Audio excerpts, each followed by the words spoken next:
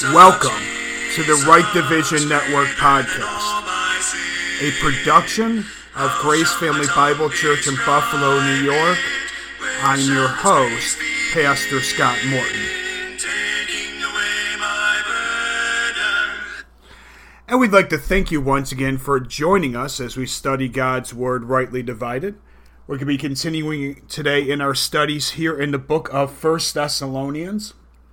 We are here in chapter number 4, and we left off here at verse number 17, which says, "Then we which are alive and remain shall be caught up together with them in the clouds to meet the Lord in the air, and so shall we ever be with the Lord." So we've been spending this time looking at this section here in 1 Thessalonians, describing the catching out of the saints, the term that's commonly referred to as the rapture, looking at some of the details of what it is that the Apostle Paul is saying. And we looked at this issue here of where we're talking about the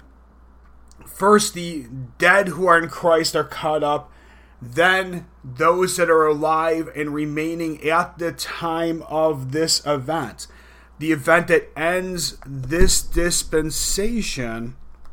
And Paul's saying that everybody who is a member of the body of Christ, everyone who has put their trust in the gospel message for today, the fact that Christ died for our sins according to the scriptures, that he was buried, and that he rose again on the third day according to the scriptures. Everyone who has put their trust in that gospel message is going to be part of this event that Paul is describing here in 1 Thessalonians chapter number 4. Now, as we've been looking at this and talking about things that, the big question that individuals will come up with and want to know of, things related to the rapture is that they're looking for, are there some sort of signs? Is there something that we are going to know that is going to happen that would be pointing us to the fact that we know that it's getting closer to occurring? Now, when the Apostle Paul was writing these epistles, he gave information to the members of the body of Christ. That way they would know what was going on. And we see, if we turn over to 2 Thessalonians chapter number 2, we're going to see that there's a discussion that Paul gets into with them related to this because of what's written here. We're going to read the first 2 verses here first, related to what's going on. It says, "Now we beseech you, brethren, by the coming of our Lord Jesus Christ, and by our gathering together unto him, that ye be not soon shaken in mind, or be troubled, neither by spirit, nor by word, nor by letter as from us, as that the day of Christ is at hand." So, Paul's writing to the members of the assembly in Thessalonica to really deal with an issue that has created some confusion for them, of where something has occurred to where they believe that the day of Christ is at hand, and that they have kind of missed out on certain things, which is why it's saying that they're shaken in mind, troubled at this moment. Now, if you go back and you read some passages that actually describe what the day of Christ actually is, and we'll read 2 of these here. In Philippians chapter 1, in verse 6, Paul says, "Being confident of this very thing, that he which hath begun a good work in you will perform it until the day of Jesus Christ." Now we'll skip down to verse number 10 of the same chapter here. says that ye may approve things that are excellent, that ye may be sincere and without offense till the day of Christ. Now, here in these passages in the book of Philippians, when Paul's describing to the assembly in Philippi, that he's talking about how there's a good work that's going to be performed in them until this day, that they're going to be identified as being sincere and without offense until this day, that those two verses would clearly identify that the catching out of the saints is what the focus is of that day of Christ. So there are not two different days of Christ, and I've heard individuals try to make that type of an argument. Some will try to say that this should really be translated as the day of the Lord here in 2 Thessalonians chapter number 2. Now, with that, the issue would be that they're already kind of saying that they're looking at the things of the wrath, which is not what is written for us today.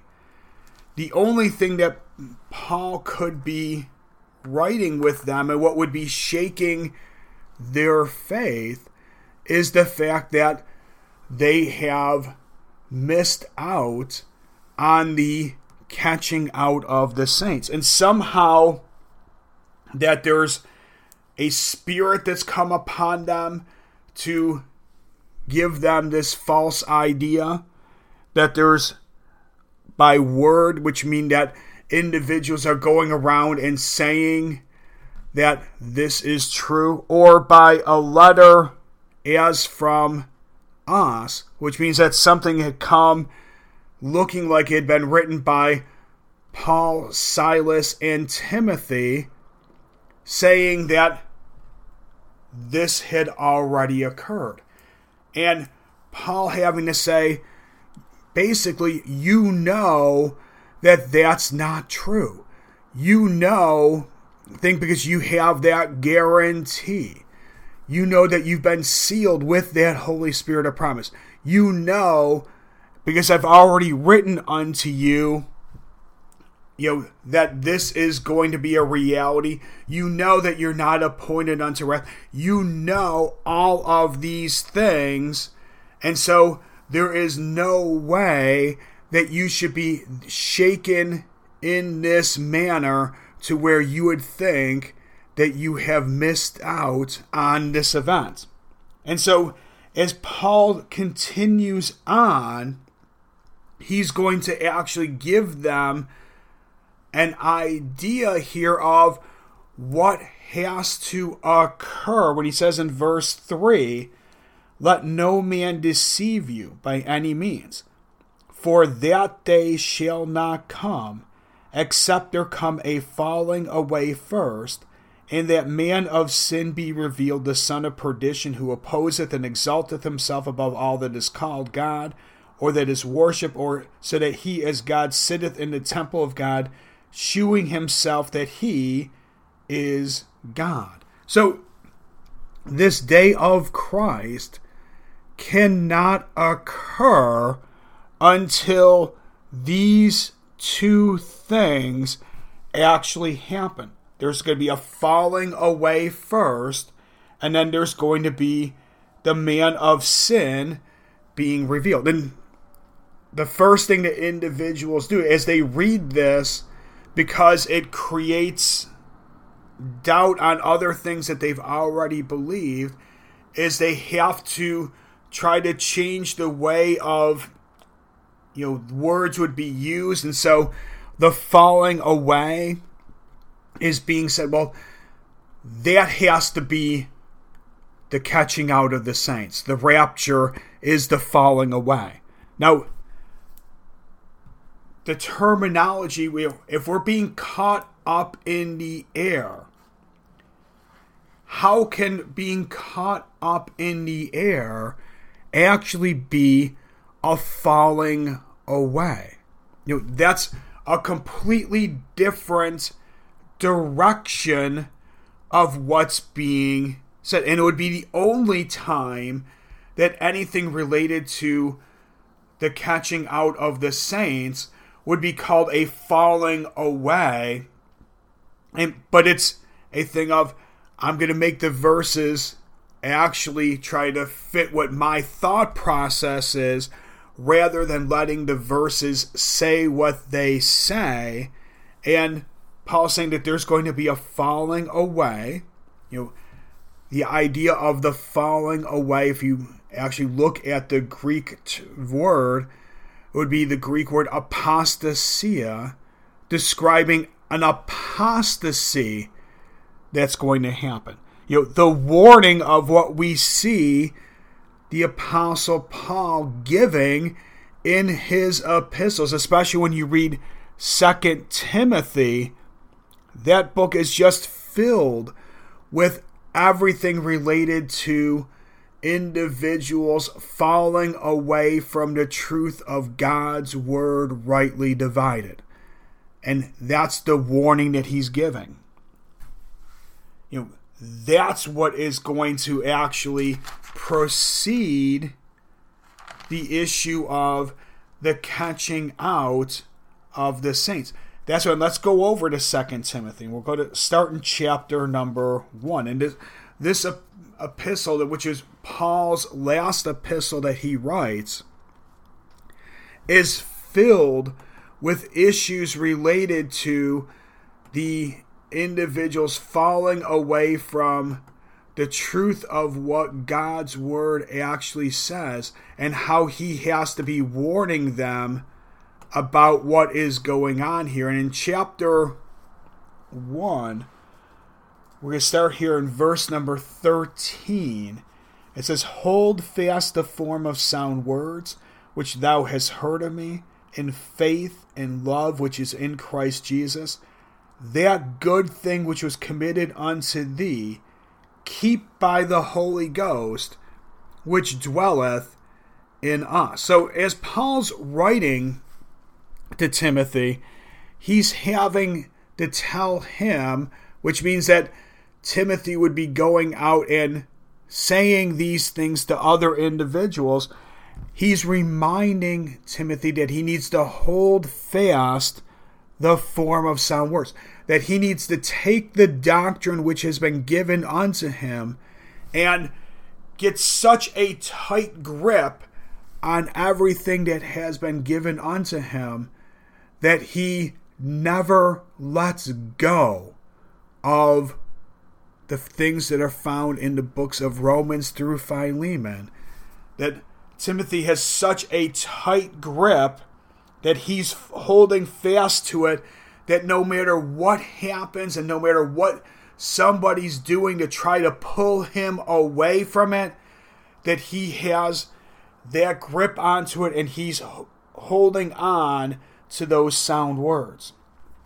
And Paul has to give him that type of thing, because the very next verse identifies the problem that has gone on during the Apostle Paul's life when he says here in verse 15, "This thou knowest, that all they which are in Asia be turned away from me, of whom are Phygellus and Hermogenes." So Paul is telling Timothy that all that are in Asia, and when you actually go through and you look in the book of Acts, you see how there's a number of places that he was going that are identified as being in this region known as Asia. We would call that area, Asia Minor today. It would be known as Turkey. So these places that Paul had gone and had given the sound doctrine to, they had all, and it says there, all they which are in Asia. So everyone that is in those places has actually turned away from what Paul had been teaching. And you can see there's a number of places that are actually listed. You have a number of epistles that were written to those places, to where, unfortunately, and when it says all that are in those, that means everyone that had understood the truth of what Paul had revealed unto them, they had all turned away from those things.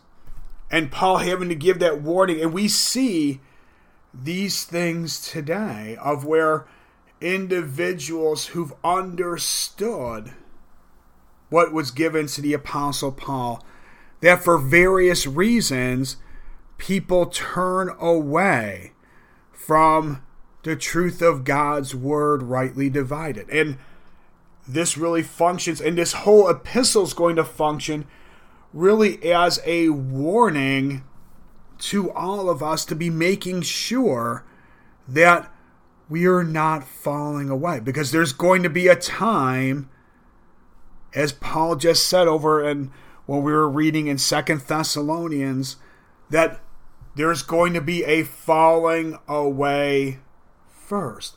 Meaning that the information that we know, believe, and that we teach, that there's coming a time when there's going to be people who believe it, but it's not going to be taught publicly to where individuals are going to be influenced by it in that manner. That's why you see how is when you continue on, and let's go down to chapter 2 now. We're going to read verse number 2, which says, "And the things that thou hast heard of me among many witnesses, the same commit thou to faithful men, who shall be able to teach others also." So, as Paul's giving these warnings, and he's continuing on through this epistle, he helps to try to give answers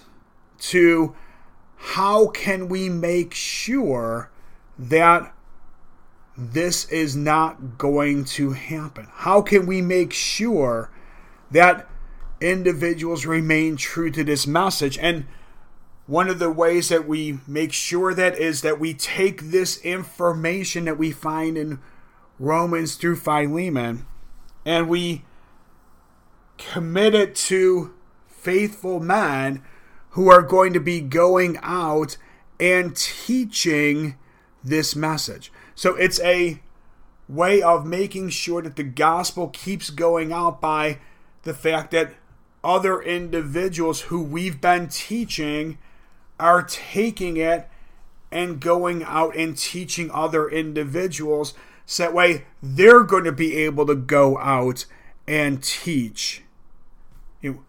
It's that thing of, years ago there was, the shampoo commercial that, talked about, the effectiveness of this shampoo. And then there's the thing of, and then I told two friends, and they told two friends, and so on and so on and so on, with the idea that eventually everyone was going to hear about how wonderful this brand of shampoo actually was.